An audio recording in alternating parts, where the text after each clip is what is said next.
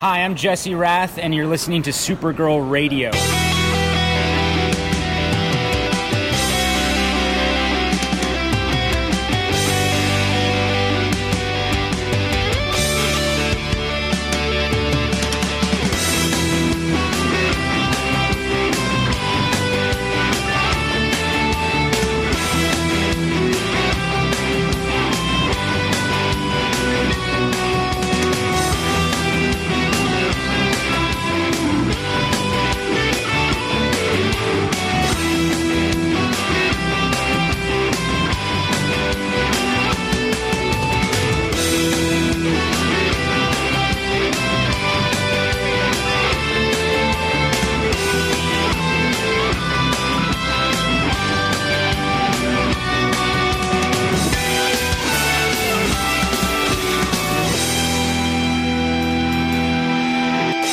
Supergirl Radio, your source for all things related to the CW Supergirl TV series and the character of Kara Zor-El.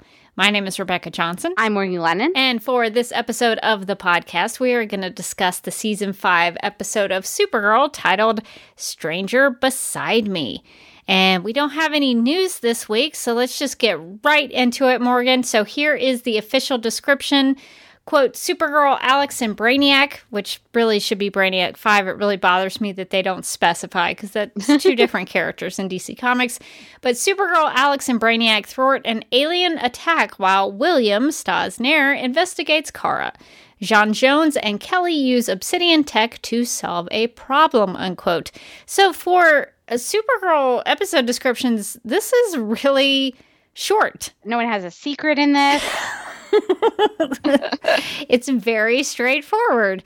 So I'm very impressed with this episode description this week, except for the Brainiac name. Brainiac 5, guys. Totally different character. Come on, guys. Speaking of characters that have a robotic component to them, I want us to start talking about the most important part of this episode. Because some things happened. Yeah, some J'onn, his brother stuff happened. Alex and Supergirl, well, and Alex fought Supergirl. Yeah. But what's really important about this episode is that we got a new version of Hope, the AI. So, Morgan, what did you think about the fact that Lena has now taken Hope, her artificial intelligence, and inserted Hope into Eve Tessmacher? What? So I will say, Rebecca messaged me and was like, whatever you do, don't social media blackout yourself. Don't go on. I want you to be pure for this ending. And I was like, this ending gotta be good. And when I watched it last night, I screamed, "Hope!" Now I will say, I'm going to miss Tabletop Hope. I think Tabletop Hope was great. Also, allowed me to do that fun robot voice on the podcast. I'm gonna miss the robot voice, unless Eve starts talking like a robot like halfway through the season. What if Eve suddenly is like, "Hello, Lena, I got you coffee. It's poisoned," and everybody's like, is it just me or is she being super weird? And Lena's like, what? Nothing to see here. Never science murdered a guy.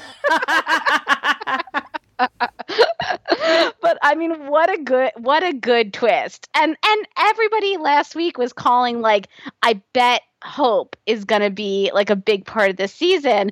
And, you know, as fun as it is to watch a little tabletop robot become self-aware and then destroy humanity, it's definitely from a visual storytelling standpoint, it's a little hard to get involved. Like, I was involved already.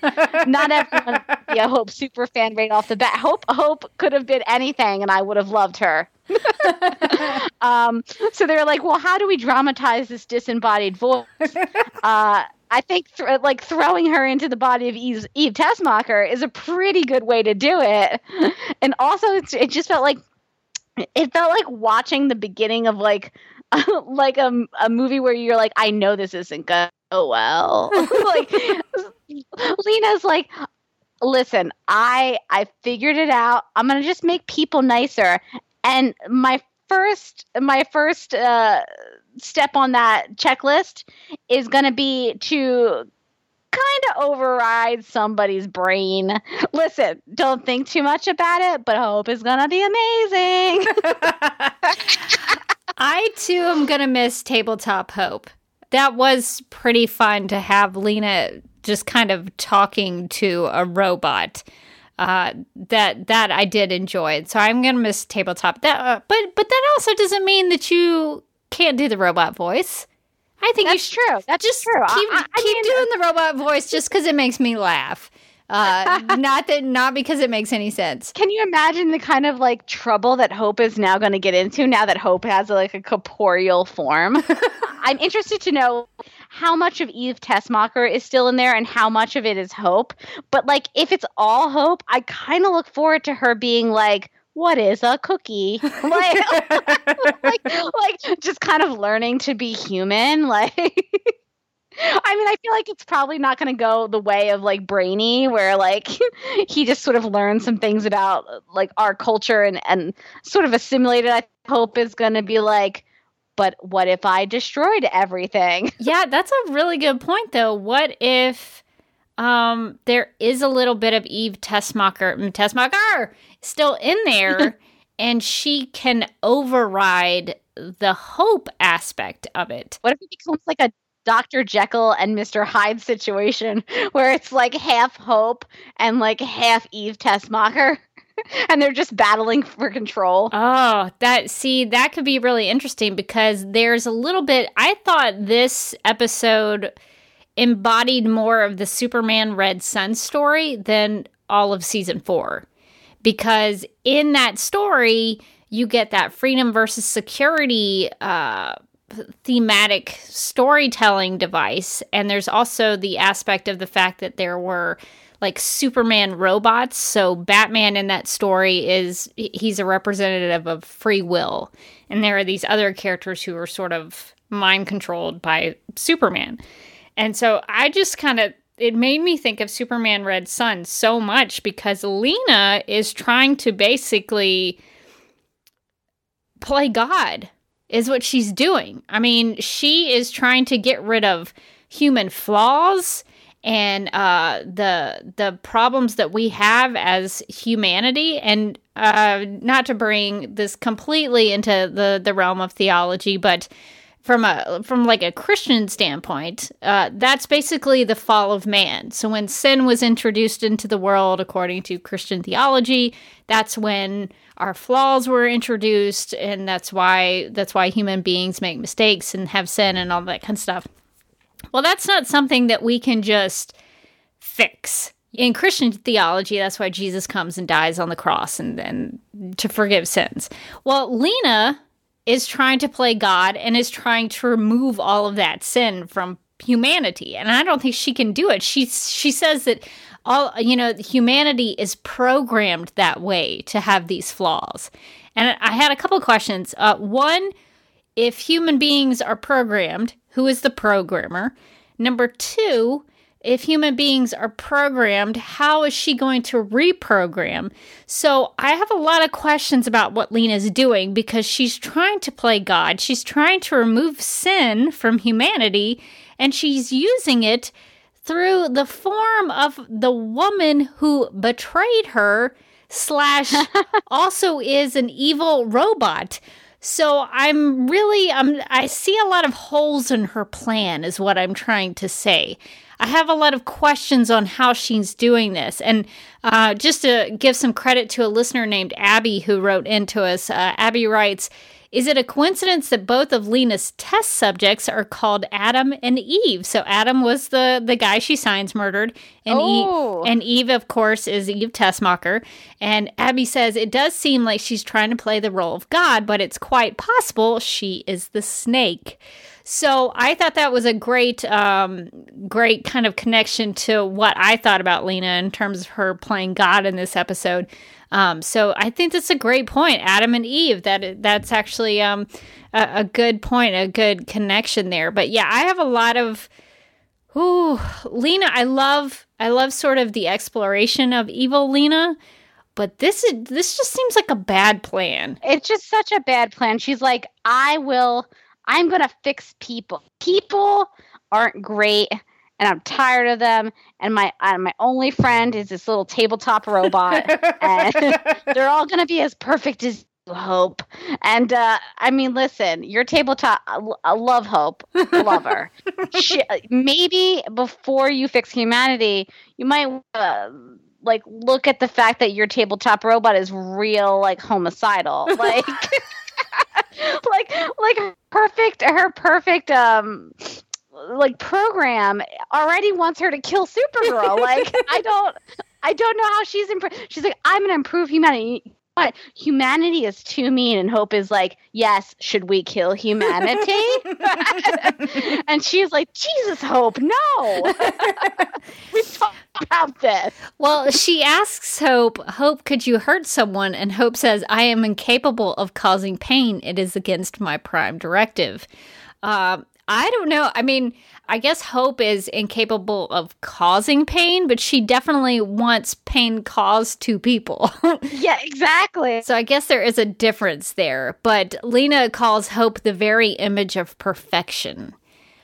So I think that that's really interesting that she sees this robot, this programmable software to be what is flawless and perfect and full of morality and empathy and logic. So I don't know. I don't know if Lena is going to experiment with Hope/Eve, and if she decides that this is a good way to go about things. Is she going to put artificial intelligence into other people? Is that what her plan is going to inevitably try to end up? Is that why she needs Obsidian North, because of the contact lenses? Is Lena going to use that contact lens technology and combine that with her experimental getting rid of flaws and having everyone wear those contact lenses so they're half human and half robot? Like, I don't know where this plan is going. And what she decides she's going to be doing with this. I feel like she didn't really think this one through so much.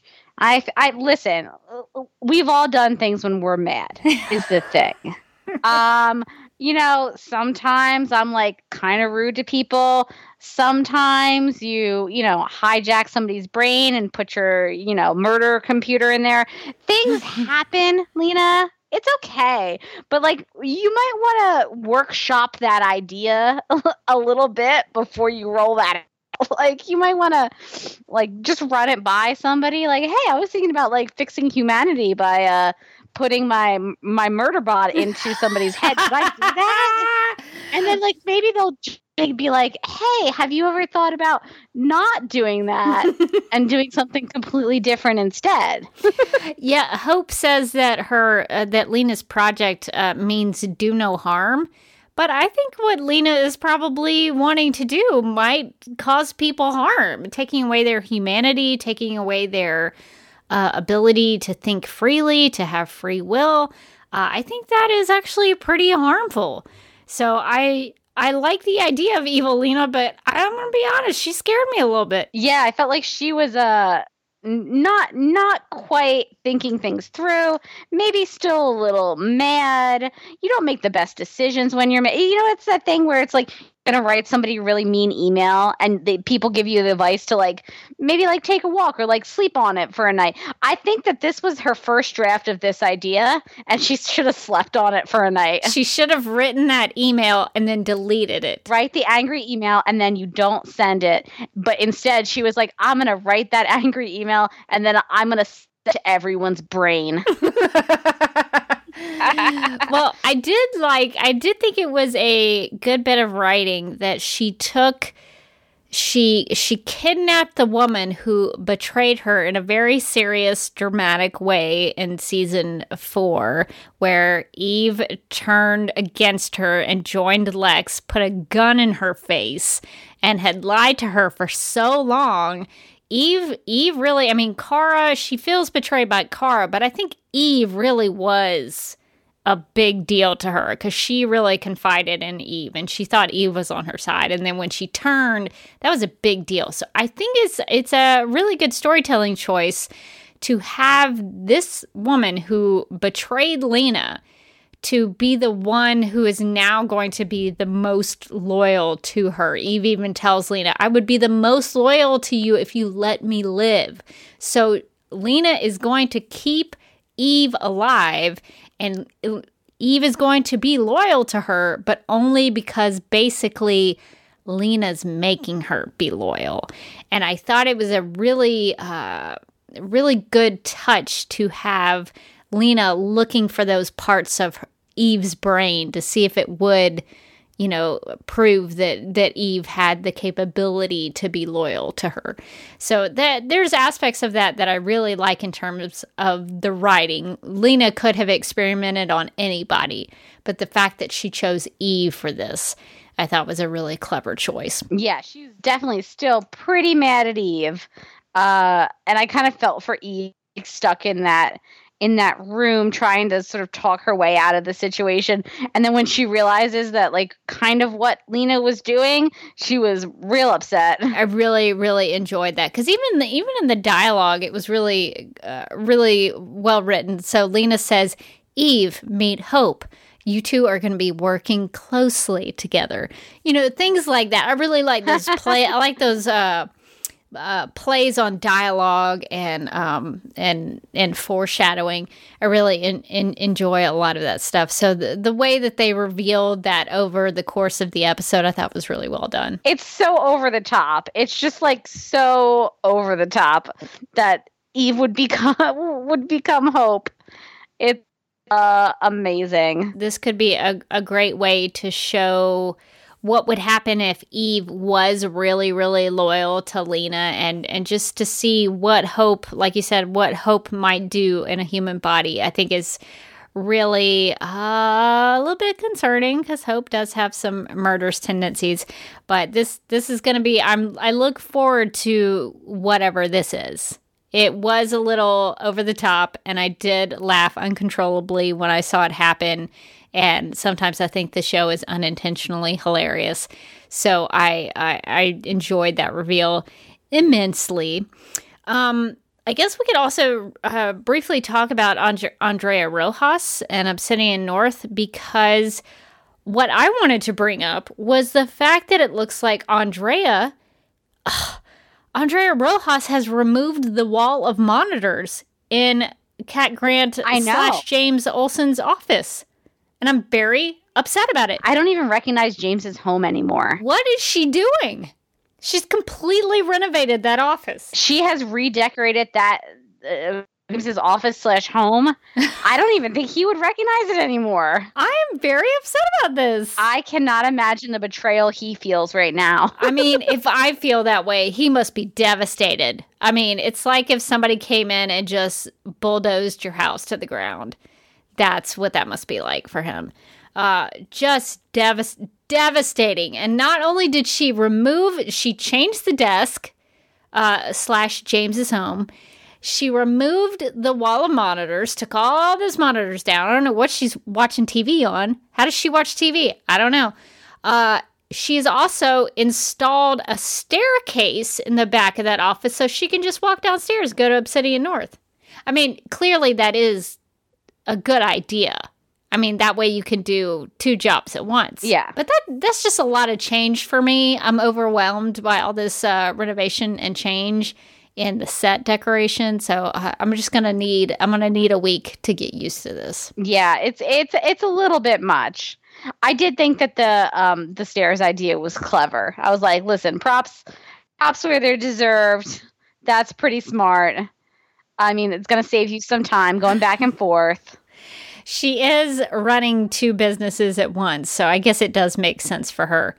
But I am a little worried about Andrea. In addition to being very upset with her on one end for changing everything that I love, she has also threatened Lena, which I thought might put Andrea in some danger, because she tells Lena, keep screwing with me and you won't just owe me a story, you'll be the story. And I just thought, do you really want to say that to Lena Luthor, who has just put artificial intelligence into a human woman? You don't know who you're messing with. Lena Luthor, I just can't imagine she's going to let that threat go. Like, historically speaking, it doesn't tend to work out for people who threaten Lena Luthor. Yeah. She's going to get really drunk and put on her leather jacket and then watch out because it's shooting time for Lena. What if Hope ends up being like the angel or demon on her shoulder, where like Eve is like, Hope, don't do it, and all of a sudden Hope comes out and so she's like, Lena, put on the leather.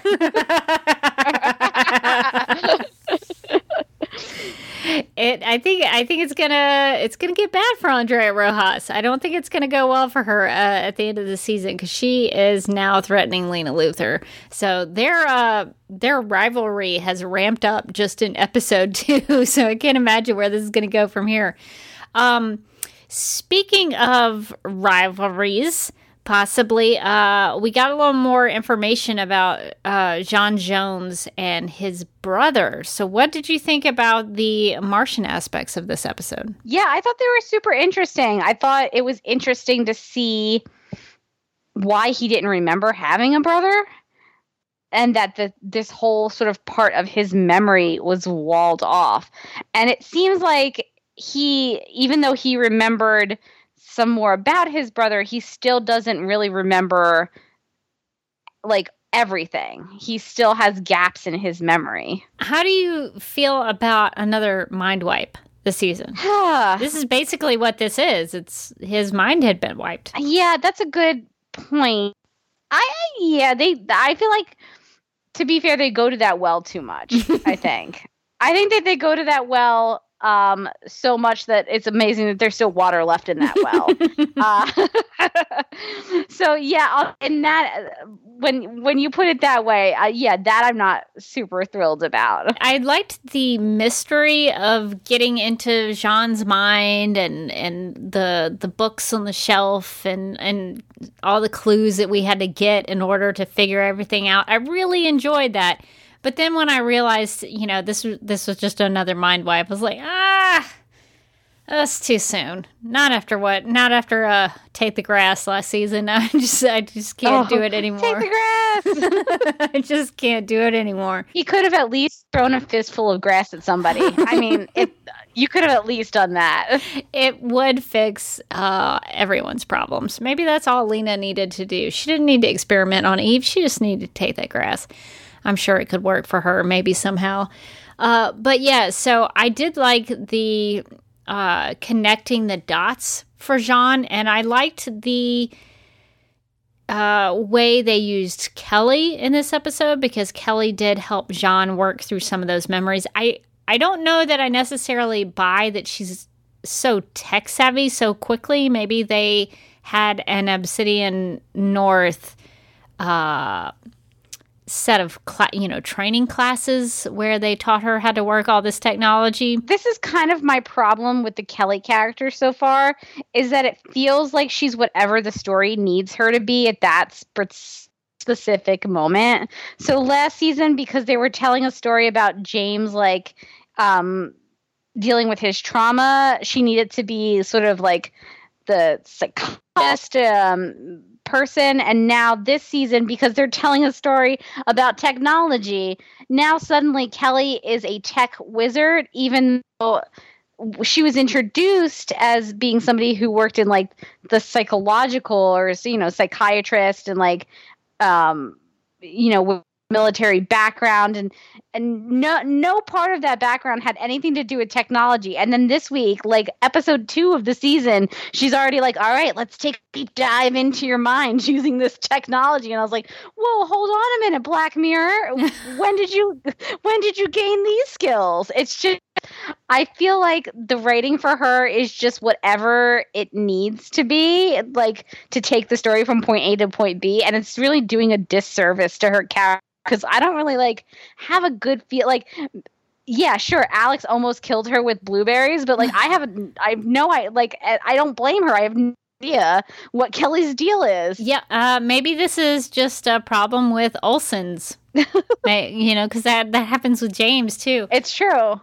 Well, I will say, and this is probably not the exact right time to talk about it, but when they had that walk and talk scene between and James, where he said, I had an offer to run for a Senate seat, and I also had an offer to work at the Smithsonian. I literally laughed hysterically out loud because we had that conversation last week where I was like, who knows? James could literally be anywhere because his character has like no moorings. Like he could end up being, like a clown next episode, and I would completely buy it because they have no idea what to do with him. And then in this episode, he was like, I can literally be whatever. It doesn't even matter. And I was like, well, at least you're acknowledging it. Well, I got curious because he said something about the media director of the Smithsonian, and I was like, is that a thing? Is that an actual job?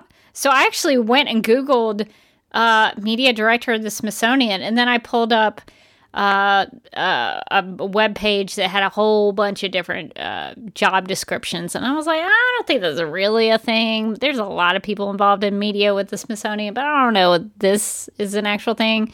But yeah, so the James thing is funny to me because when he's having that conversation with Kara where he says, yeah, some people have approached me about wanting to be a senator, she immediately jumps to, oh, you're going to be in Washington, D.C. And I just thought, well, how did you jump to that conclusion? There are state senators. He might run for state senate. So you're just assuming he's going to go to Washington, D.C. So I don't know. I feel like people don't put enough respect on state senators. They're important too. So anyway, that aspect of the James character is a little silly. I mean, he's always been a little silly in that regard that he could do whatever they wanted him to do. But yeah, they're doing that a little bit with Kelly. I can buy her as the character who can help Jean reconnect his memories, because that is sort of in the realm of psychological job descriptions. I get that. But, and especially like her being someone who is a therapist working with Jean, who is a character who has a lot of mind powers and mind capabilities and a lot of things that Martians deal with, like, kind of a hive mind situation. I think that's kind of a cool pairing in terms of what they can bring to each other as characters. But the whole like, oh, we got to turn it up to 80 biohertz or whatever. I was like, okay. Yeah, like I had no with her being the person that they turn to for like psychological issues, like, oh, he needs to dive into his memories. You would think, yeah, of course, Kelly's the person you would go to because she helped James with the memory stuff last season. But then it was like, okay, turn up the dial to like you said, and it was like, wait, Kelly's a tech wizard now? I mean, maybe in the first like week of her job at Obsidian North, Andrea Rojas had her in these training sessions, and she learned about all the technology that they can work with, and they've been doing experiments. So maybe she's like really familiar with it now. Maybe it's very easy to use, and she's just become really good at it within the first week of her job. Guys, even a beginner can use this. Let me show you how. I'm only going to be in your mind. I mean, they are using contacts to do virtual reality, so the technology has progressed beyond our capability in the real world. So I guess we just have to go with it. But I did like the exploration of Jean's memories, and to know that there is still more mystery that we don't know, that there is something going on with Jean trying to rebuild those memories of Malefic. And I think they did pronounce it as Malefic. Yeah, I think they did too. In the episode, it wasn't Ma'alefak, which I was really hoping it was going to be, so I could say that for the rest of the season, but I think they pronounced it as Malefic. But we found out that he was a traitor, that he poisoned them with Haran Mir's curse, that he went before the High council and that he was sent to the Phantom Zone. And we talked about it a little bit last week about why they are able to send people into the Phantom Zone. And I'm still a little confused about that because the Phantom Zone is traditionally only associated with the L's. I think Jor-El is typically the person in the stories who creates the Phantom Zone. So, yeah, it is weird that, like, the Martians have access to the Phantom Zone. So I still think that's a little strange, but I guess I'll go with it. Is the Phantom Zone, like, just like an all-access prison that, like, anyone can use if they, like, ask nicely? Like, what? Yeah, because last week we had the information that Jean put Midnight into the Phantom Zone, but this week we also found out that they put Malefic into the Phantom Zone. So it seems to be more of a one-off thing. Like, Midnight wasn't just an accident. Like, they did have access to the Phantom Zone somehow. I don't know. I guess it is just a generic thing that anybody can use. It's not necessarily just for Kryptonian prisoners. It's for everybody, I guess. But yeah, so I did like the Malefic aspect of this episode. The only thing, though, I mean, the thing I loved most about it was that he, at one point, was literally a fly on the wall. I enjoyed that. That was fair. That was a good touch. But I also was very confused about why he was talking to himself in the mirror. Yeah, I thought that was really strange. I did not understand what was happening there. Because I couldn't work out if he was talking to someone else. Yeah, was he talking to someone else? Because how could he be himself and then shapeshift? Because I guess when he's looking into the mirror, he's shape-shifting into whoever that is in the reflection. But how is he the different shape in the mirror and also himself at the same time? Yeah, I don't know. I mean, I understand the need for it so that he can have someone to talk to, but that's really pushing it, I think. Because I could not understand that. That was a little too much for me. So, but I did like the way he shapeshifted throughout this episode. And I guess we could talk about the big fight between Supergirl and Malefic as Alex. What did you think about all that? About how Alex is shoved into the bathroom in Alex's apartment, and he makes sure that Kelly goes up on the roof, and then there are two Kellys, and Alex has to make a choice. What did you think about all of that? Yeah, I thought that the Supergirl Alex fight was pretty cool, even though it wasn't Alex. And you know, sometimes I kind of forget that Alex is human because Alex is so cool. But for a second there, I was like, oh no, because like Alex is up against a Martian and she had like no backup and like no weapon. She didn't have her alien gun. She didn't have her alien. If only she had her alien gun with her. I mean, that's at least something. It just seemed like she was using a regular old gun. It's like, is that really going to do anything against a Martian? Yeah, I didn't feel like probably not. I mean, I guess she did shoot Malefic. Yeah, she did. That's true. But yeah, I was for a second I was really nervous for Alex. I was like, oh no, like what's going to happen? But I think that's one of the cool things about the idea of having Malefic in this season is that like the idea he can be anybody. So you can have a Supergirl Alex fight without having Alex say, you know, like mind controlled or something like that. Because not really Alex. Yeah. I really enjoyed that because Alex actually got to, or looked like Alex was flying.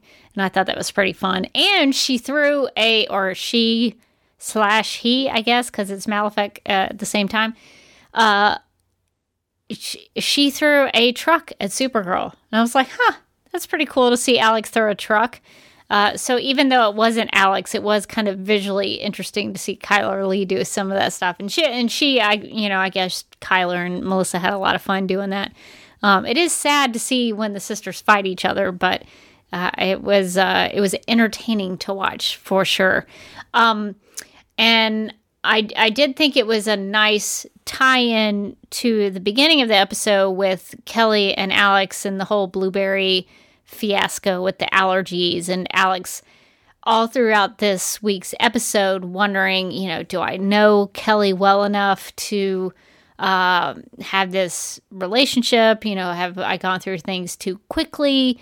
And there at the end of the episode, she is able to decide which one is the real Kelly. And I thought that was a good payoff to the beginning of the episode from when that was first introduced. So I know we've talked about how sometimes these relationships feel a little too rushed. Do you think that was the case in this episode? Because even Alex seemed to question how she felt so strongly about Alex so quickly. I'm not sure that hanging a light over top of the issue and being like, we see it, actually addresses the issue. I feel like they were like, oh no, I think we accelerated past all the building up this relationship part. So instead, we're just gonna tell the audience we know that, and just doing what we're doing. I felt like at least they acknowledged on the show that the Alex and Kelly thing had gone a little fast. Because when we left them last season, I think they had just kissed. They were just starting to get together. And when we picked them up this season, they're a well-established couple. And it's kind of it feels like we skimmed past a lot of really fun storytelling things about, them becoming a couple and, figuring each other out and all that stuff. Or, now they're settled down. It's just, I don't know. I feel like a lot of these shows, but especially Supergirl, has that problem of skimming right past the stuff that I usually find in storytelling to be the compelling part of the relationships, the sort of there's not a lot of will they won't they on these superhero CW superhero shows. So I don't know why I'm not more used to it by now, but I just felt like the Alex and Maggie relationship was built up in just comparing it was built up so much better than this, where it just kind of felt like she got thrown together with somebody. And even the Alex Maggie stuff was really fast, faster than I would have liked. But at least with Alex and Maggie, there was some build up to it. But yeah, some of these relationships go a little too quickly for me. Even the Brainy Nia stuff in this episode, which was honestly very cute. I mean, Brainy was cracking me up. I mean, at the end when he decides to go all Mike Myers from So I Married an Axe Murderer, that made me so happy. If you've never seen So I Married an Axe Murderer, you have to watch it. It's one of the greatest cinematic comedies of all time. It's one of my faves. You should watch it if you've never watched it. But I loved that he was going over the top with all these romantic gestures. But at the same time, I'm getting a little bored with Brainy and Nia because they're already together and they're already an established couple, and I don't see where they go from here. You know what I mean? It's just that they're doing cute things, but it's not, how is that progressing their relationship at all? I don't know. I feel like it's really stagnant for me. It's I don't have any reason to get further invested in them. The scenes were cute and everything, but I don't know, some of the relationship scenes in this episode, I was just I kind of didn't care, to be totally honest. I think structurally and writing wise, it was a good comparison to have both of those relationships as a reflection of each other, and having Alex and Brainy talking about it. I think that was good for those characters.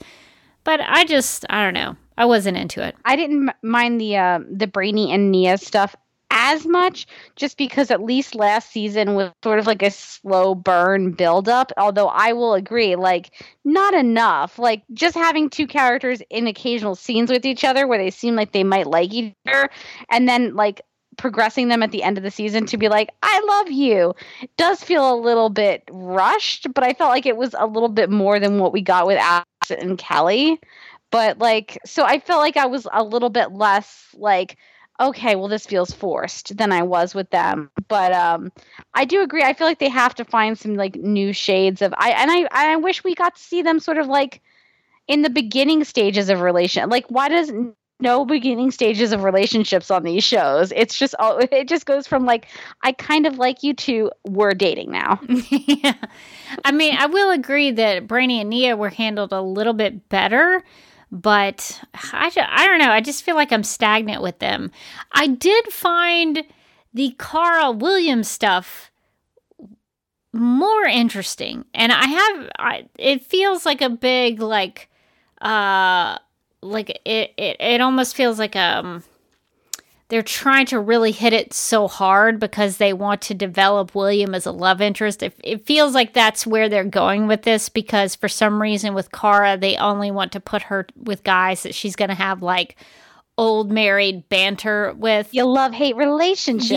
Yeah. It seems like that's the only way they want to go to, the only way they want to go with for Cara, which is fine.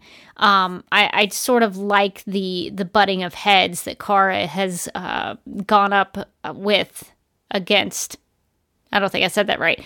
Gone up against William with. I do think that dynamic is much more fascinating to watch because it's something that they're going to have to work through. Although I think having this random, made up character,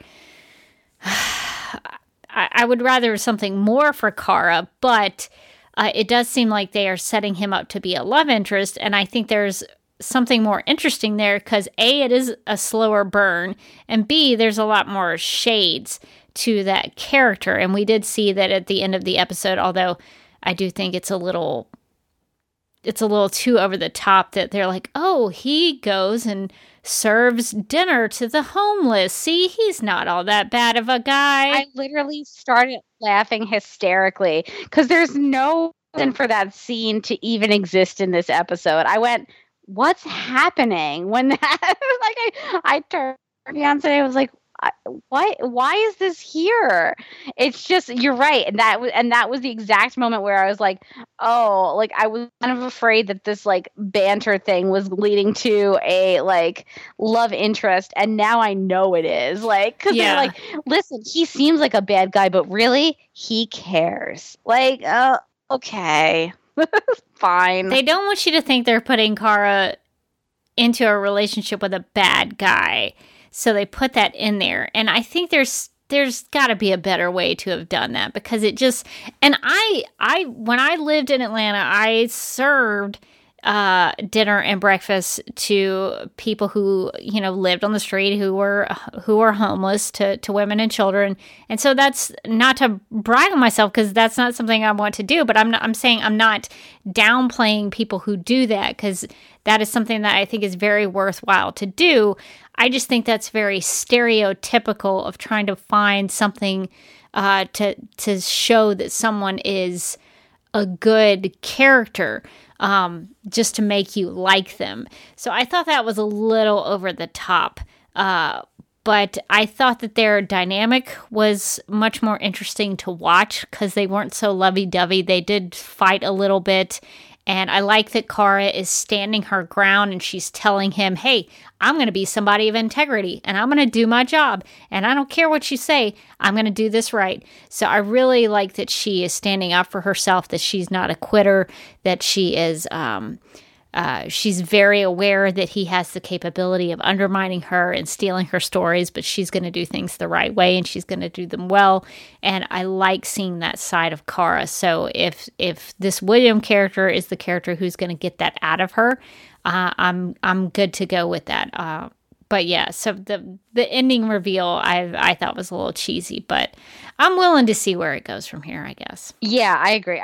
So I liked seeing a Cara who took her job at all, even remotely serious. I thought that was a breath of fresh air. But I literally could not stop laughing every time she got like really offended that when anybody suggested that she should either show up for work or actually do her job.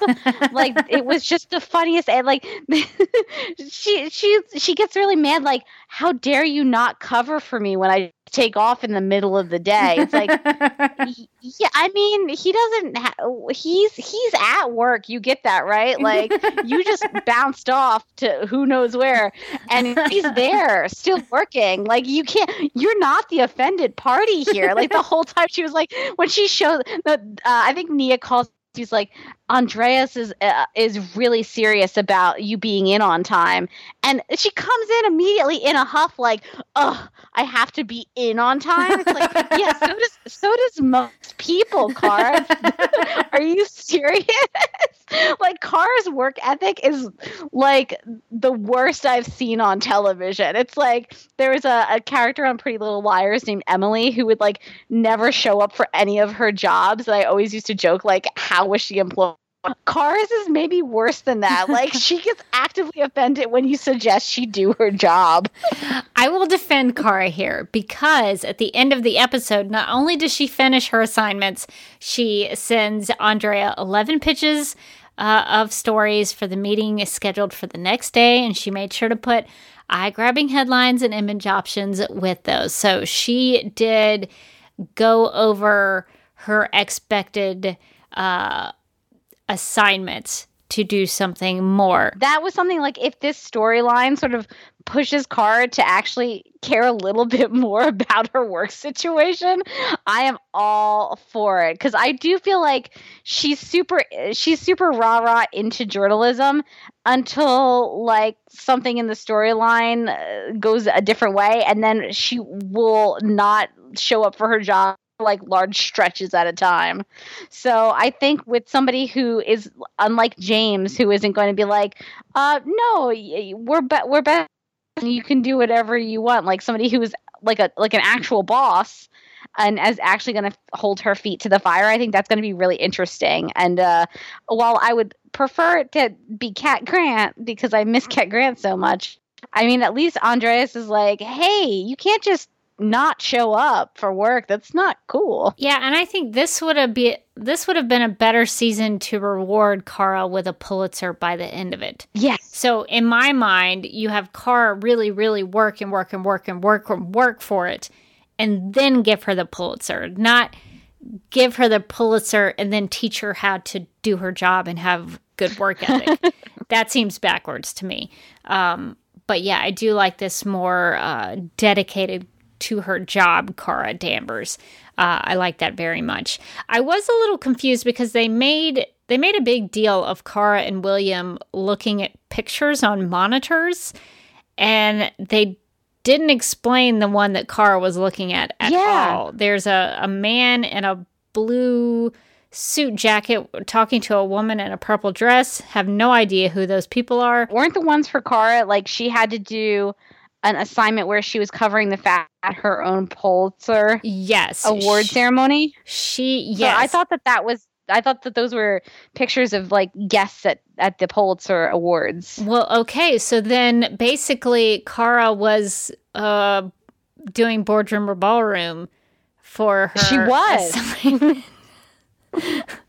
We called it. So we have already done her job for her. I don't think she knows that. You're welcome, Kara. You're welcome.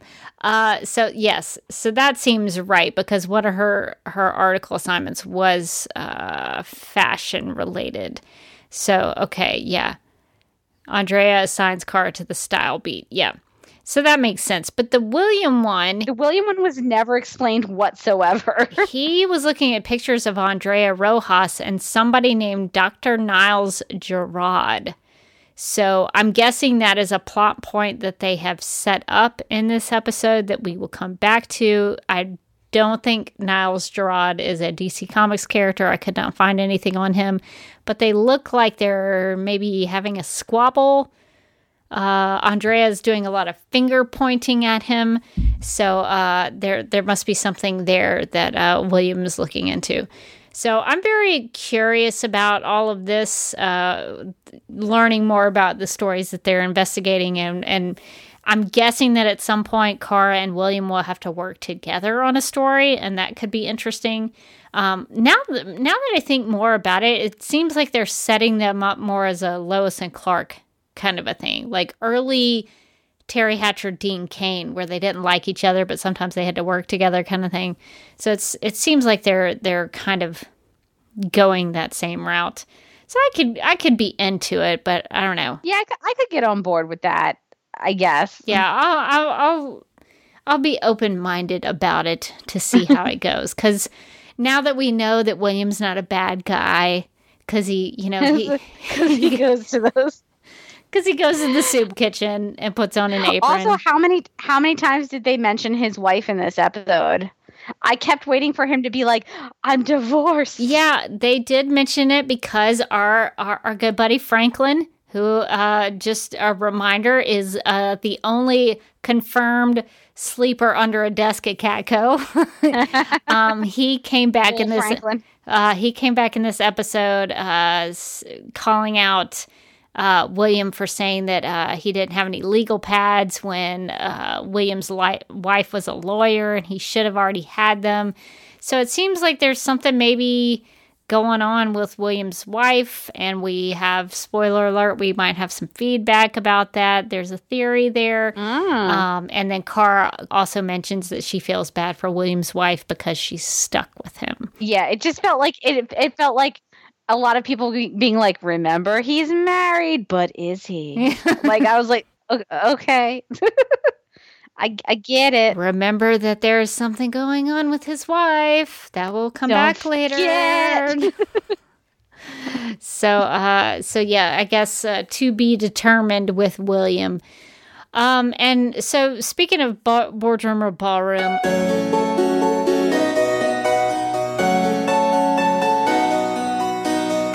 And now, Lena Luthor, boardroom or ballroom?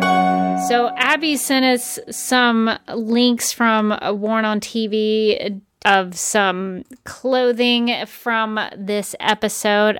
Lena's black fur blouse and Cara's dress. So Morgan, do you have any thoughts on either one of these looks from this episode? So I'm not a big fan of Cara's like brown peplum dress. I just feel like it's a little bit like, I don't know, the color's a little too samesies, and that peplum on the skirt is like just a really weird placement where like the panel just kind of looks like, I don't really know. It's a very strange placement for that like front panel. But then I scrolled down on Worn on TV and I saw that it is it's at Neiman Marcus if you would like to purchase it for $1,420. And I thought, holy cow, that's a lot of money. That is, man, Cara's doing well. Cara is living large. You're like burning through that I just Pulitzer money. Cara's taking her stack of cash and lighting it on fire at this point. So I know that we're not supposed to assume that the characters are spending the same amount as the actual outfit, but boy, I would not pay that for that. No, I mean, I like that dress okay, but not for $1,400. I don't like it that much. Holy cow. Oh, man. Wow. Cara's dressing more expensive than Lena. Her black floral blouse is only $129 at Nordstrom Rack. Well, Lena has to pay for her new Fix Humanity experiment, so she's cutting back on her wardrobe. She's got to live lean right now.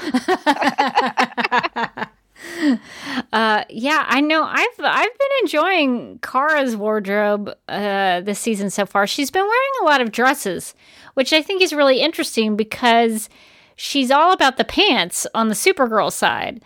But that's true. But she's wearing, and now Cara would also at Catco wear a lot of skirts, which I always thought was kind of a almost seemingly a little inside joke that she would wear the skirts at work, and then that would somehow hide her identity as Supergirl, who also wore a skirt. I just always thought that was kind of a funny little gag they had going on. But yeah, Cara's wearing a lot of dresses. I guess it does make her a little more grown up looking, some of these more sophisticated dresses that she's been wearing this season. So I do, she looks a little more professional. Yeah, she definitely does look put together. So she's really, I mean, she's definitely a lot more professional at a $1,400 dress, a lot more. But yeah, so Lena's really cutting back so she can pay for her Playing God project that she's got going on. I do have to say, once again, I love that Lena is matching her lipstick to her vest. When she's fixing humanity, that's a big job. Gonna want to keep a little bit warm in the midsection, so you're gonna want to put on a good vest. I feel like that the floral blouse would actually be way too much by itself, but with that like red vest on there, it says like, hey, I'm powerful. I'm not that sure about what I'm doing about for humanity. I'm not like shoulders out short. In fact, I'm like putting several I feel like that should be her first warning sign. She's putting several layers on top of her shoulders. Like that is not a Lena that is sure about her actions. That is a Lena who has some amount of self-doubt.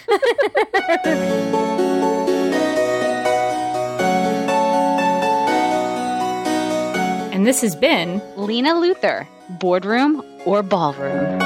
Well, other than that, what were your overall thoughts on A Stranger Beside Me, which is it seems to be based on a book about Ted Bundy? It sure is. We were watching the episode last night. My fiance paused it and said, "It's Stranger Beside Me. It's that book you read on serial killers." And I turned to him and I yelled, "Ted Bundy!" So as you can tell, I am a terrifying person to be with. Stranger Beside Me is the book that Anne Rule wrote about Ted Bundy. It is a truly wild ride. If you are looking for some Halloween reading, it's pretty creepy stuff.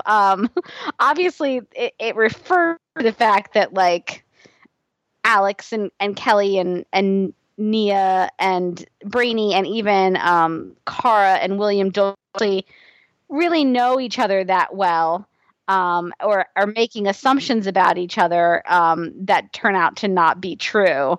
So I mean, I like thematically, I like it also, because I'm a weird person who is super fascinated by like weird serial killer trivia.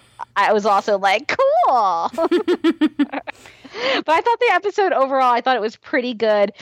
The relationship stuff was a little bit, was a little heavy for me in this one. I feel like we could have gotten those storylines maybe spread over, a couple of episodes, so each one had sort of its own individual moments. But I thought that it sort of set up the Lena stuff so great. Like I don't know that any episode where Eve Tessmacher becomes a kind of an evil robot is going to be a negative episode in my book. And I thought that I thought that they set up the stuff with John's brother pretty interestingly. Like I want to know where the storyline's going to go.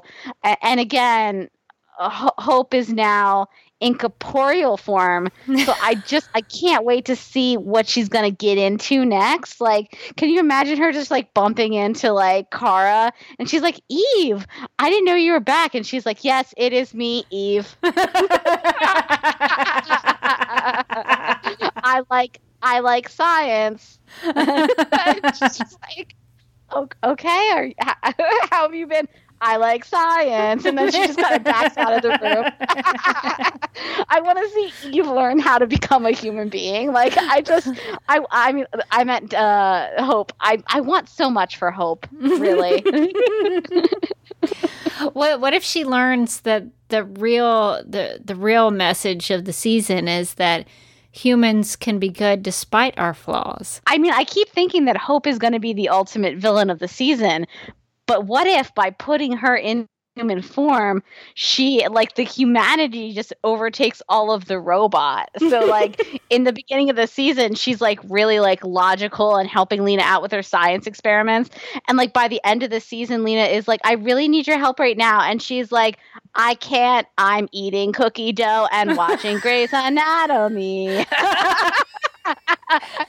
She's like, I've ruined this perfect robot.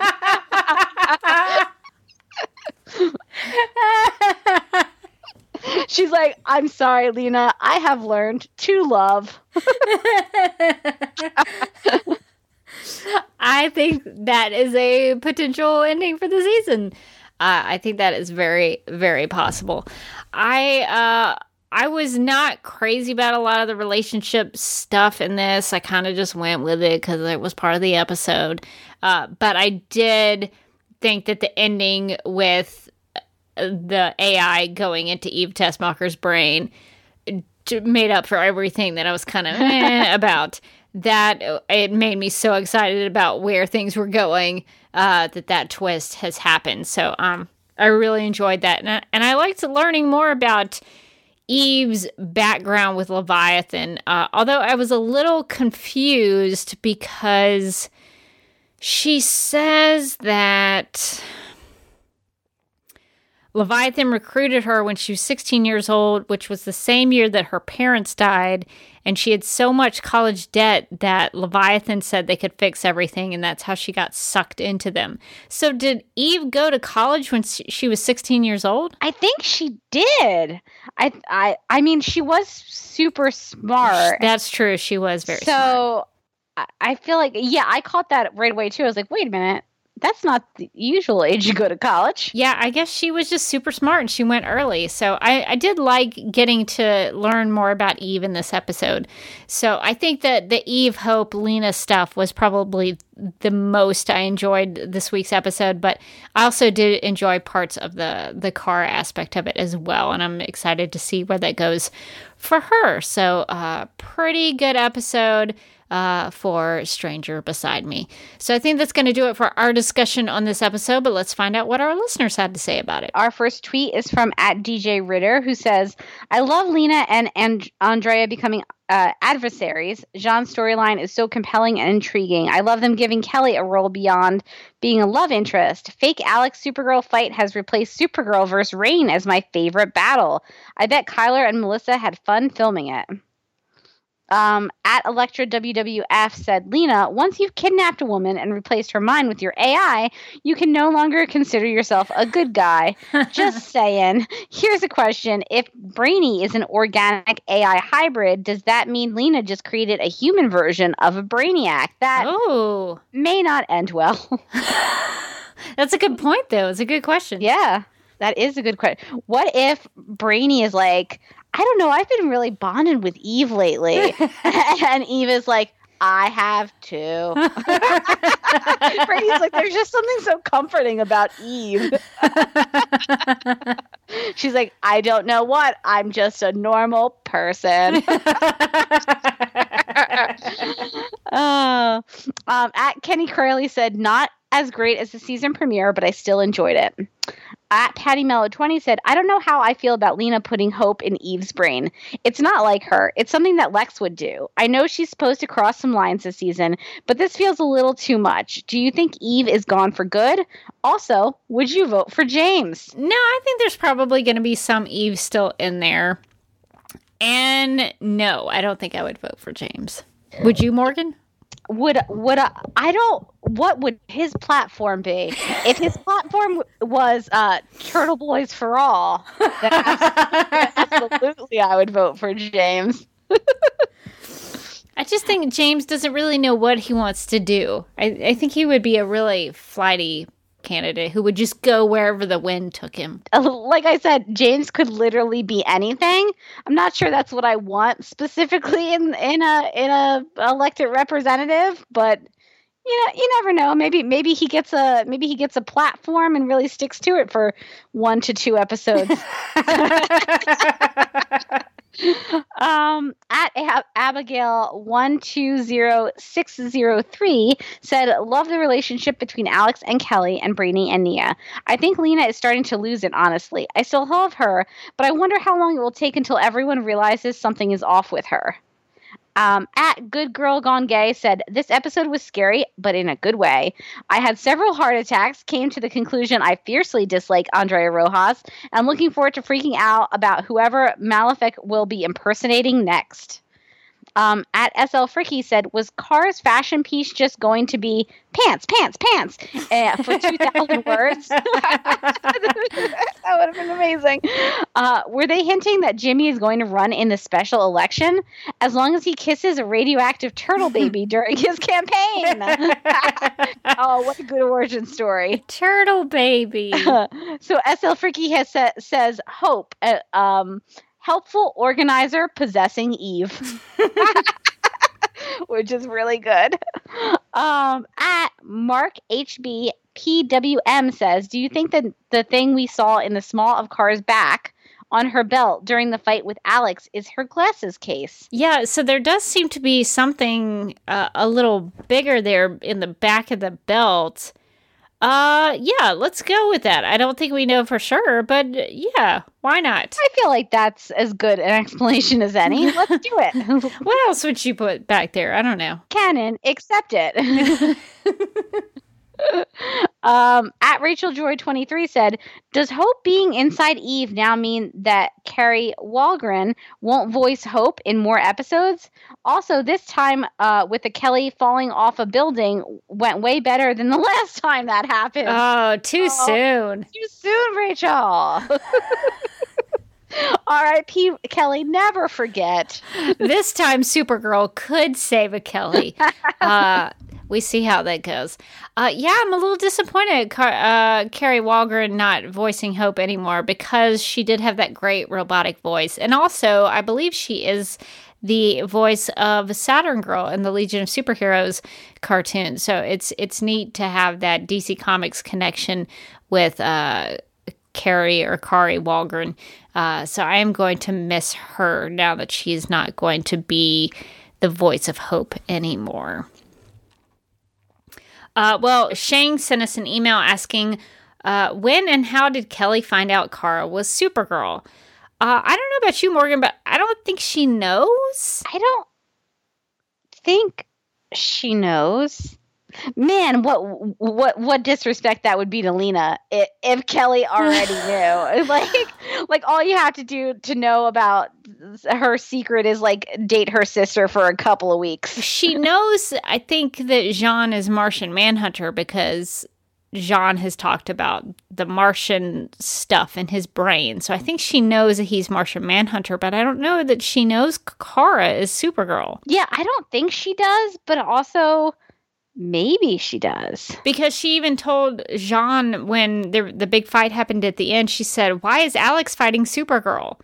Instead of, why is Alex fighting Kara? Yeah, that's true. If Kelly is going to give Alex all that information about her allergies, maybe Alex could share about her sister. Yeah, like, just FYI. I have a big thing that I haven't told you yet. Riley wrote in to say, I have a few hopes, pun intended, it comes to our new favorite AI. Do you think now that she's taken over Miss Tessmaca's body that we will see Leviathan take Hope and Hope will join Leviathan? Or better yet, Hope will be in charge of Leviathan. I was also curious to see if we could see Hope join sides with the Anti-Monitor during Crisis on Infinite Earths. I know in the comics the Anti-Monitor is a robot-like character, and I would really enjoy seeing Hope join with her own kind. What if Hope is the big bad of Crisis on Infinite Earths? Oh my god, that would be... I can't even express how happy I'd be. Listen, we've been complaining that it doesn't seem like there's going to be enough Supergirl content in Crisis on Infinite Earths. Here's a quick way you can fix that. Just make it all about Hope being evil. That I think that would heal a lot of wounds for us and make up for a lot of missed opportunities. Yeah, I think if anybody can cause a big problem in the multiverse, I think it would be Hope. Well, Abby wrote in with a few questions. Number one, was Mackenzie at Catco? And will she be back to continue her investigation into L-Corp now that it is no longer a partner of Catco? I guess Mackenzie's still there. We don't see her. So we have no idea, which is strange because Mackenzie was she was a go-getter. she was really out there, really working hard and getting those story pitches in, and now she's nowhere to be seen. So I guess she's either on vacation or she's in the background not doing her job. So yeah, we have not seen Mackenzie this season so far. Abby's second question is, what's with Lena's assistants never doing their jobs? Good question. The only one that we can see that has done a good job is Hope. And now Hope has been promoted. She's got an office upgrade. Yeah. Abby's third question is, was it confirmed that Obsidian North technology works on aliens? For Jean to be the last Green Martian, it's curious that they would have the technology for a brain analysis, but maybe I missed something. Yeah, I was curious about that too. Yeah, well, they haven't really mentioned aliens much in this season. It's not a big deal anymore. Don't worry, they fixed it last year. Everything is fine now. We don't have to worry about aliens. Tara wrote an article, and now racism is over. We're good. We solved it. We did it. We did it. Congratulations. So Susie writes, this episode unfortunately reminded me of last season when there were too many storylines and everything was spread thin. It was bizarre that Kara and Lena could have the most important event in their relationship occur and then have zero interaction in episode 2. I rolled my eyes at the redeemable character moment of William feeding the homeless. Are we supposed to like him now? Yeah, that's a good point about Kara and Lena not interacting in this episode. Kara did mention that she was glad that she had the weight of the secret off her shoulders now that she's told Lena, but there wasn't a lot of follow-up to that, so it is a little strange. I was so focused on the hope of it all, I didn't even spend time to think like, hey, it would be great to check in on Kara and Lena and see where they are at right now. But I do think Susie has a good point of some of the storylines did seem like they were spread a little thin. I think there's a good point in that argument. Well, a listener named Supergirl Writer wrote, quote, Lena Luthor has always been one of my favorite characters because she is this morally gray person and she can't be fully good or fully bad because that's not Lena. And now that we've experienced her bright side, it's good to see that she also has this Luthor side to her. What she is doing sort of reminds me of what Astra wanted to do with Myriad. Astra wanted to control people's thoughts and free will to, quote, fix them, and she really thought she was doing the right thing, and we know that didn't end up well for Astra. I just hope Lena's character gets the development she deserves. And by the way, I now truly believe Hope is this season's villain, unquote. Yeah, I'm pulling for Hope. I think maybe Hope will turn it around and she will end up being a good guy on the side of good this season. I'm not going to give up on her too soon, even though I hope she really is the big bad of the season. But yeah, that's a good point about being sort of like what Astra was trying to do in season 1. There's a lot to that, especially in terms of the free will and the controlling people's thoughts. That's a good point. So Fanny wrote in with some predictions. 1, Hope in the body of Eve will turn on Lena and will have a mind of her own. Hope will try to destroy Supergirl. Lena will team up with Kara. That might bring them closer again, but once Kara learns what Lena did, it will rock their friendship. So that, I could really see that one happening. I definitely think Hope will try to destroy Supergirl. That seems inevitable. Hope was like, you have been hitting her for weeks. Let me hit her now. He was like, Hope, no. 2, William Day is undercover to bring down Andrea Rojas. I suspect that something happened to William's wife and Andrea is responsible. Kara will team up with him to bring Andrea down. In the process, they will grow closer. A new love interest for Kara might be on the horizon. I think that is probably 100% correct. That sounds so plausible. That seems very likely. I think Fanny's we're spot on with that. I think she's on fire so far with her predictions. Watch the last one be like something super crazy. Like James Olsen does not become Turtle Boy. That would be crazy. That'd be so crazy, Fanny. Okay. Her number 3 prediction is Jean's memories will be wiped because of the mind reset his brother does to himself. Oh, brother, not another mind wipe story. They seem to be linked like twins so that when one experiences pain, so does the other. Brainy will bring back Wynn from the future along with the technology to help him. Oh, that would listen, Fanny, I was on board on 1 and 2, but number 3 I'd be so mad. I can't do another mind wipe. I just can't do it. I refuse to acknowledge it as a story possibility. It would be difficult to take in. And also the fact that Brainy wouldn't be able to solve this on his own and would need Wynn's help.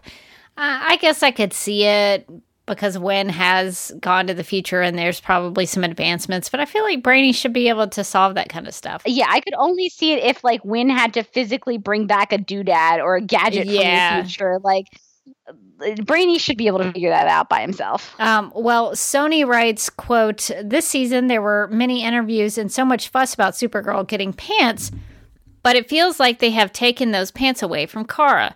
As someone who really enjoyed Kara's wardrobe in earlier seasons where she used to wear a lot of sweaters, cardigans, and pants, it feels like her dressing style has completely changed, which I really loved as it suited her personality. She looked adorable and quirky, although Melissa looks amazing in those dresses. The thing I don't like is the notion that Kara is growing up. I don't think growing up is related to people changing their outfits completely to pencil dresses," unquote. She is wearing a lot of pencil dresses. Yeah, I think there's something to that, but I do think she does, especially in terms of the price of those dresses, she does seem to be a little more, I think sophisticated is maybe, in my mind, that's the better word, and I'm not really great with words, and that comes from somebody who actually does a podcast every week. But I don't think it's so much of her growing up as she's just becoming a little more sophisticated. But I mean, you're right that in earlier seasons she wore a lot of pants, she wore a lot of sweaters and cardigans and those kinds of things. But I think she's trying to be a little more professional. That maybe that's even the better word. She just looks more professional. Yeah. We have an email from CJ who writes, "Where are the aliens? Not Kara or John Jones, but background aliens. Clerks with horns ringing up Kara's coffee order. Random person walking past a window. Not even a mention of the Alien Amnesty Act." Thank goodness. My bet, either the writers have moved on or the aliens decided Earth wasn't upscale enough for them and they all moved to Argo City. The Argo City is a very nice place. They could move around in those really, really comfortable pajama outfits, and like, who doesn't want to live like that? And you could go hang out in the afternoon in a gazebo. You can hang out in that gazebo. You could report back on whether or not that gazebo turned out to be evil. I had a whole theory back in theory. It did not pan out for me. No, it has not been debunked. It's still a theory that could be plausible. We just don't have confirmation one way or the other. We don't have the evidence yet. So it is still possible. They have totally not mentioned the Alien Amnesty Act, which is probably good because then it won't get my blood pressure up. But it's a good point. They seem to have forgotten all about that alien nonsense from last season. Speaking of where people are, Courtney wrote in to ask, where's Nia's roommate? Yeah, I wondered that too. She had a fun roommate, and now we haven't seen the roommate. What does the roommate think about Brainy coming over? Oh my God. I want to see the roommate's reaction to some of the Brainy stuff. The Brainy's sitting there reading poetry, and the roommate is like, "You have got to get him out of here." And no more sushi. I hope we see her soon. So this delights me. Our Supergirl Radio legal consultants. We need to get a jingle, some kind of sounder. I don't know if anybody wants to create one for us. I'll try to see if I can come up with something, but I really feel like they need something to introduce them when they write in with really important legal terminology and facts for us, because they really have come through for us on several occasions. So we'll work on that. Well, maybe we'll like come up with a jingle. It'll be like talking about the law or something. That is now the sound effect. Thank you very much. So they've come through for us again, as they always do, because last episode we expressed some confusion about those Catco contracts, and I should have seen that I was going to be, this is not realistic, and then the lawyers are going to write in and be like, you don't know anything. But let's find out whose side that they were on. So Leslie wrote in and saying, the absurdity of the 3-year non-compete clause in the Catco employees' contracts did not really bother me as an attorney. As my legal consultant had mentioned in the Refugee podcast, legal proceedings are generally not correctly portrayed on TV shows. Take dramatic license when it comes to depicting legal proceedings, which in real life can be rather dry and boring.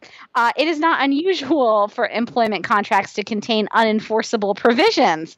I thought that the Catco employees always had a non-compete clause in their contracts from when Cat Grant started her company, perhaps in New York, whereby New York law was to be used to interpret these contracts. I assume that Lena simply renewed those contracts with the non-compete clauses in them right before Andrea Rojas took over Catco. Except for what happened to Siobhan, Silver Banshee, and Cara when she wrote the article for CaraDanvers.com, those non-compete clauses were not enforced as aggressively as Andrea Rojas was claiming she could and would do. Non-compete agreements are signed in two typical situations: employment contracts and contracts for selling businesses. Lengthy non-compete clauses in employment contracts are generally disfavored by the courts. Throughout time, courts have employed the blue pencil doctrine to invalidate unreasonable employment non-compete clauses by striking those provisions out of the employment contract with a blue pencil. Employers, so you're telling me that if I just go to my next employment contract and just bring a blue pencil and just go, no, right? Is that what you're telling me, Leslie? That's what I'm hearing. Employers often try to put unenforceable provisions in employment contracts or try a variety of ways to disguise such provisions. Also, some vindictive employers can blacklist former employees by word of mouth, which is what Cat Grant did to Siobhan, who could not get a job with Perry White at the Daily Planet or any other media outlet after she was fired from Catco. Because employees don't know their rights, they think that they are bound by these unenforceable non-compete clauses. A fight to invalidate these clauses can be costly. Former employees probably should hire an attorney to fight the company, which is going to be represented by a high-priced attorney. Courts are more apt to enforce a non-compete clause in the sale of a business than in the employment arena. Because there is a strong public policy to afford an individual the right to work and pursue a livelihood, certain states severely limit the enforceability of non-compete clauses, especially if the former employee had no access to nor took any trade secrets or confidential information. In fact, non-compete clauses in employment contracts in California, where National City is located, are banned, void, and unenforceable. The Huffington Post did an extensive article on non-compete clauses under California law in a February 23rd, 2017 article titled Understanding California's Ban on Non-Compete Agreements. That's pretty self-explanatory. Some companies try unique ways to get around this law by claiming a contract will be interpreted using another state's laws where non-compete clauses are enforceable, but California courts are very vigilant to strike down any clause that smacks of a non-compete provision. Every state approaches the enforceability of non-compete clauses differently. And then she also provided us a URL on one firm's analysis of the enforceability of non-compete clauses broken down state by state. Leslie.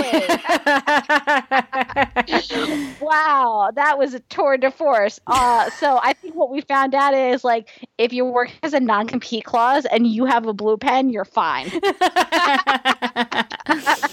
And we'll include the links that Leslie included for us into the show notes so that everybody can take a look at it if they so desire. We also heard from our other legal or Supergirl Radio legal consultant, Susan, who wrote, quote, thought I would answer your questions about the Catco contract / non-compete, as you are now truly in my wheelhouse. As an experienced lawyer who happens to have once worked for a media company that owned newspapers and magazines, I can tell you without question that the plot point about the new 3-year contract with a non-compete is, to use the technical term, completely ridiculous. Yes. Some people do sign contracts with non-competes in the media business. The contract is signed when you get the job or when the prior contract expires, or you get a promotion and they offer you a new one. The company cannot unilaterally impose a contract or change a contract. They make you an offer and you negotiate and accept, or not and quit. Also, in the news business, some places are unionized and therefore individual reporters do not have contracts. If the company wanted to have a 3-year commitment with a non-compete, they would have to go through extensive and complicated negotiations with the union, and the union would have to agree, which would never happen. As a side note, in order to actually be enforceable, a non-compete has to be limited in time and scope. Individuals have a right to work. So while Catco might be able to prevent people from working for competitors in National City, there is very little they can do to stop anyone from going to another city like Metropolis and working there. Which means the only way everyone or anyone has a new 3-year contract with a broad non-compete is if Lena offered them new contracts before the sale and then they all agreed to them. A new owner cannot unilaterally impose them. Separately, as a further FYI, actors rarely have true non-competes. They often have terms that put a particular show or production company in first position. They also may have provisions that require them to get permission to work on a project for a particular other network or competitor. But the key obligation is just to show up and be available for the job. Only if the actor does not want to do that, there is an issue. There are a few famous stories of TV stars who missed out on big movie roles because of their obligations to the TV show, but the issue was scheduling, not a non-compete. If the director of the film was willing to shoot around the actor's schedule on the TV show, there would have been no issue. I think that there are lots of examples of that. One that comes to my mind is on the final season of Lost, they needed Juliet Burke to show up, and she was played by Elizabeth Mitchell, and at the time, Elizabeth Mitchell was also the star of ABC's V, which was shooting at the same time. So she had to do both of those TV shows at the same time, but she was able to do it because the schedule allowed for it. So I think that's kind of what Susan is talking about. She finishes by saying, the whole thing with the Catco non-compete irks me because it fundamentally is about lazy writing. I have a pretty high tolerance for legal things on television not being accurately represented. 2 of my favorite shows are the worst offenders, Suits and The Good Wife / The Good Fight. In those cases, it is generally about making exaggerated, entertaining television. Here, with Supergirl, the writers just couldn't come up with another reason why everyone wouldn't just quit when Andrea Rojas took over, unquote. Whew. So I think we have learned a lot today. I think we have learned, we know all about non-compete clauses and television production schedules and blue pens, and I feel more knowledgeable.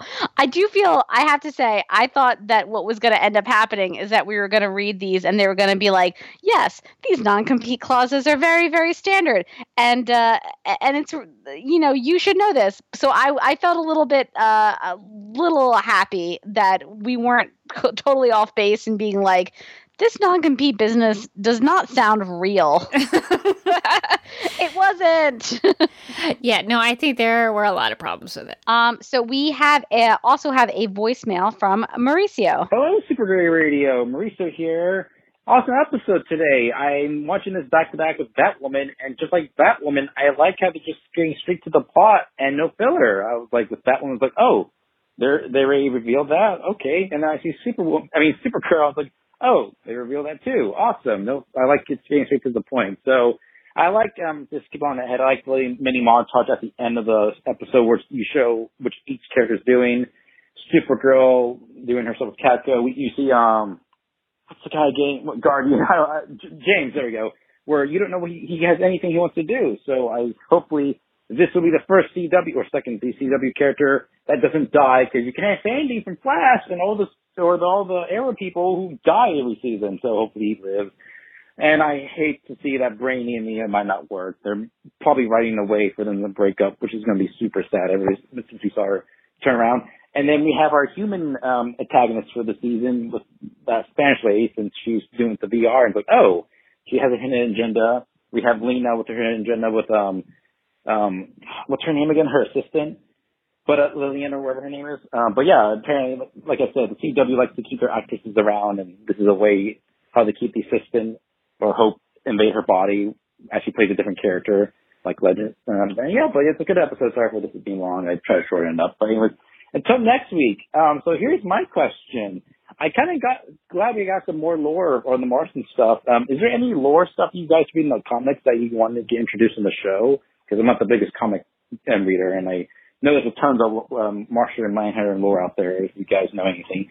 Thanks, and have a nice day. So Mauricio thinks that the episode was the start of Brainy and Nia possibly breaking up because they may not work. Do you think that is the case? So I don't think that they ended the episode in like a great place, because Nia did not look happy at the end as he was reading his poetry to her. But I don't know about a breakup. I think that would be really abrupt, although I do not put stuff like that past these shows. To have them have like a half a season worth of build up and then be like, nah. Car and James. I was about to say, it's not like they've done that with the lead of the show. It's not like they've done that before. So I mean, I don't know. I don't think that they ended in a great place, but I don't know that I necessarily thought there was like a huge chance of them breaking up. Yeah, I think she was just really annoyed with him. Yeah. That's kind of what I got from it. And Mauricio also asked, is there any Martian lore in the comics that we'd like to see on the show? I don't know about you, Morgan, but they've kind of already introduced a lot of the Martian mythology that I'm aware of. They talk about Haran Mer's curse. They talk about the hive mind. They have Malefic and Jean with their brothers squabble. So for a lot of what I know about the Martian mythology, that's kind of it. I'm not as well versed in Martian Manhunter as I should be. But personally, for me, I wish they would visit the John Jones detective side of the Martian Manhunter character. They had Jean build this entire new set, this office that he has, and he has a detective agency, but I think they only dealt with that for like an episode last season, and that was kind of it. So for me, I just wish they would revisit that and explore more of his detective agency. Yeah, I agree with that as well. I mean, I don't really know much at all about the Martian stuff from the comics, so I would be the wrong person to ask about what they should be bringing in. But I would absolutely like to see him do more detective stuff. I felt like they sort of introduced it and then dropped it pretty shortly afterwards. I mean, they built that really nice set, and now all they're using it for is to go inside Jean's memories. That's all they're using that really nice Beauty and the Beast set for. So I really wish they would incorporate more of the detective stuff.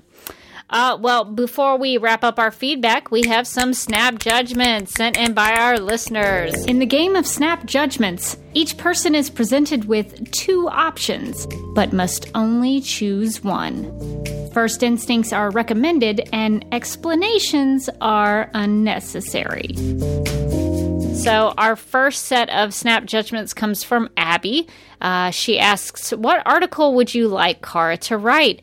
The Pelican article or the Pulitzer's fashion article? So Morgan, which one would you rather Kara write? I still got to know what's going on with those pelicans. What is up with the pelican? What is going on? I think I think this story goes all the way to the top. The pelican food chain. Yeah. I would choose Pelican article. That's way more important. The second one from Abby is blueberry pancakes or breakfast burrito? Blueberry pancakes. I usually do sweet over savory. Yeah, I definitely want to go blueberry pancakes on that one. The next one from Abby is best push off the balcony bridal Carrie save, Lena in season 2 or Kelly in this week's episode. I mean, I think I have to go Lena in season 2. Yeah, I think I'm going to go Lena in season 2. There's something about Supergirl saving Lena that has a little more weight to it, I think. So we have some snap judgments from Danae. Which will happen first? Eve taking over Hope and getting revenge on Leviathan, or Hope becoming evil and taking over L-Corp? Which one will happen first? I'm going to say Hope becoming evil and taking over L-Corp, because I love the mental image of like Lena walking in one day and like Eve is just like feet up on Lena's desk and she's like, what's going on? And Lena and Eve is like, I'm the boss now.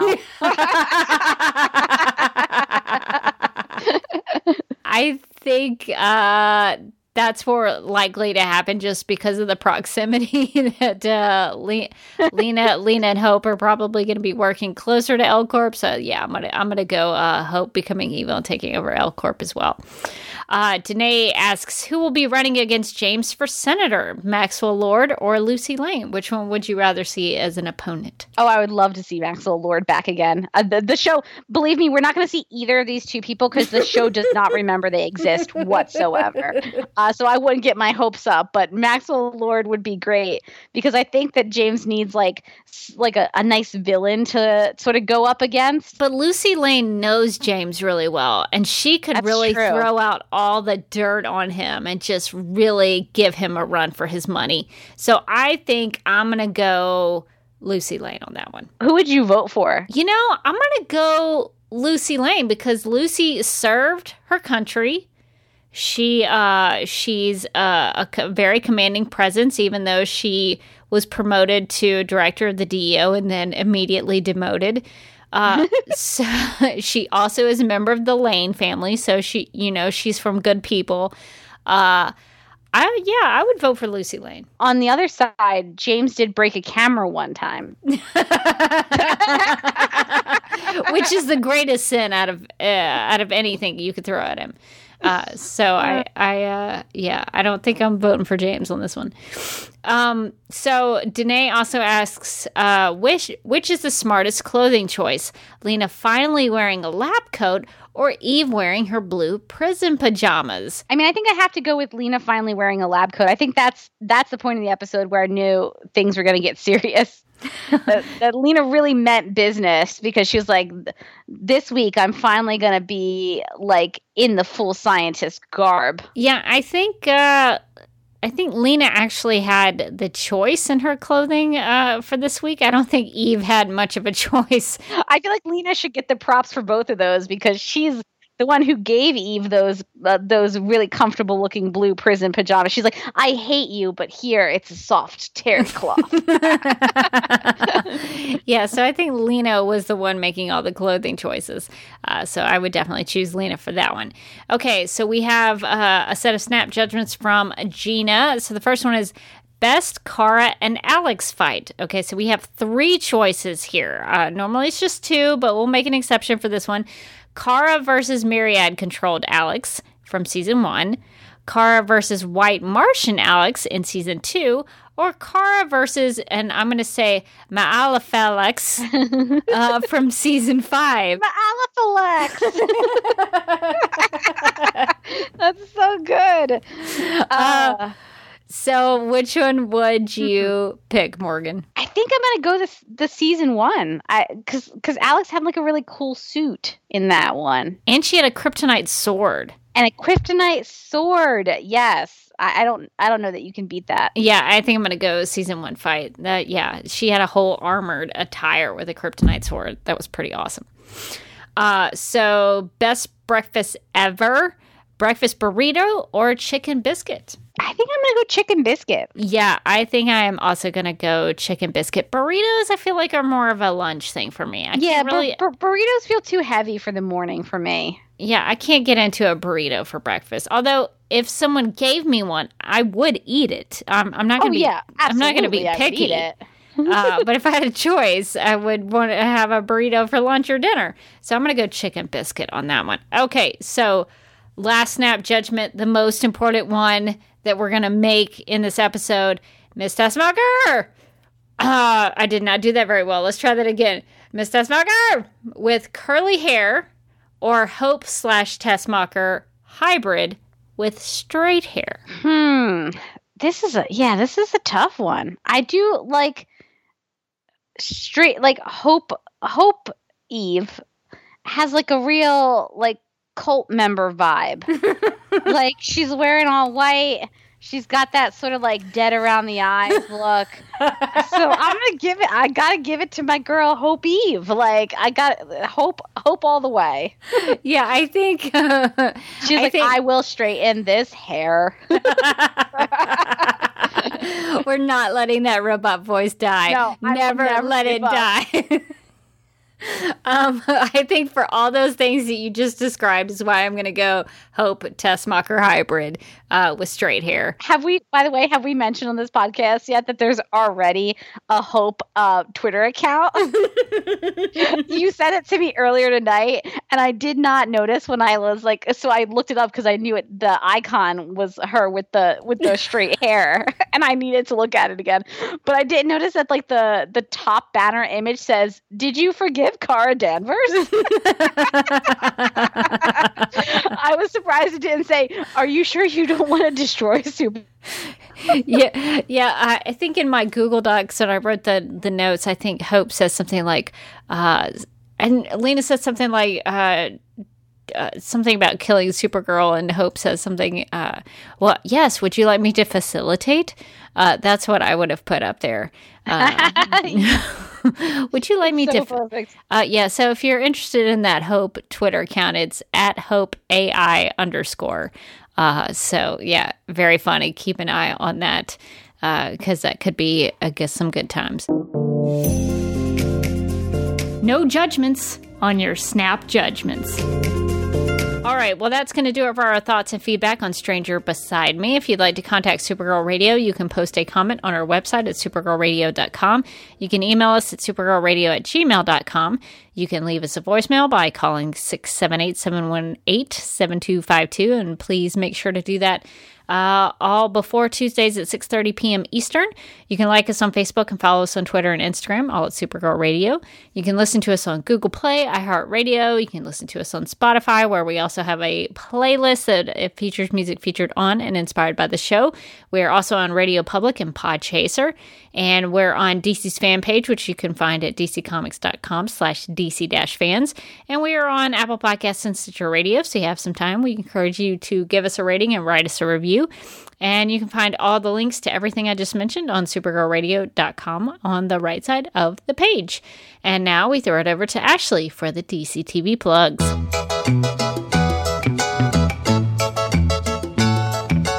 If Supergirl Radio fills your heart with glee, then follow the network for DC TV.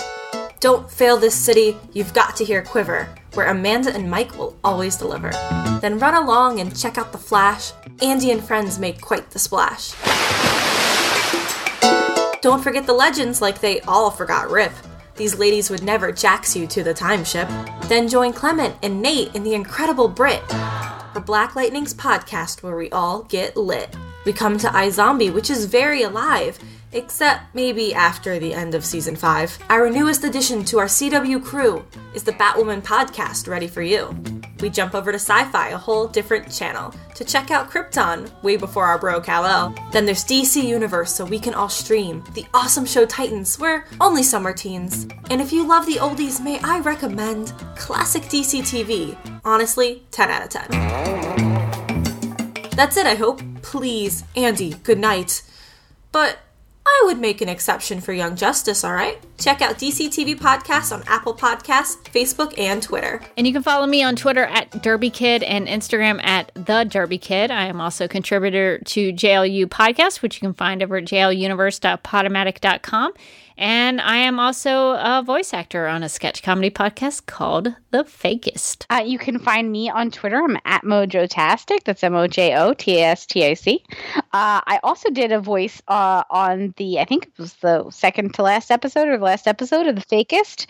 So you should definitely check it out. It's a really funny podcast. And you can also find me as a co-host on the Legends of Tomorrow podcast. We just released the second part of our history episodes last week, where Amy took us through some historical baddies we might be meeting next season on Legends of Tomorrow. I think she went over Rasputin with his creepy eyes and Caligula.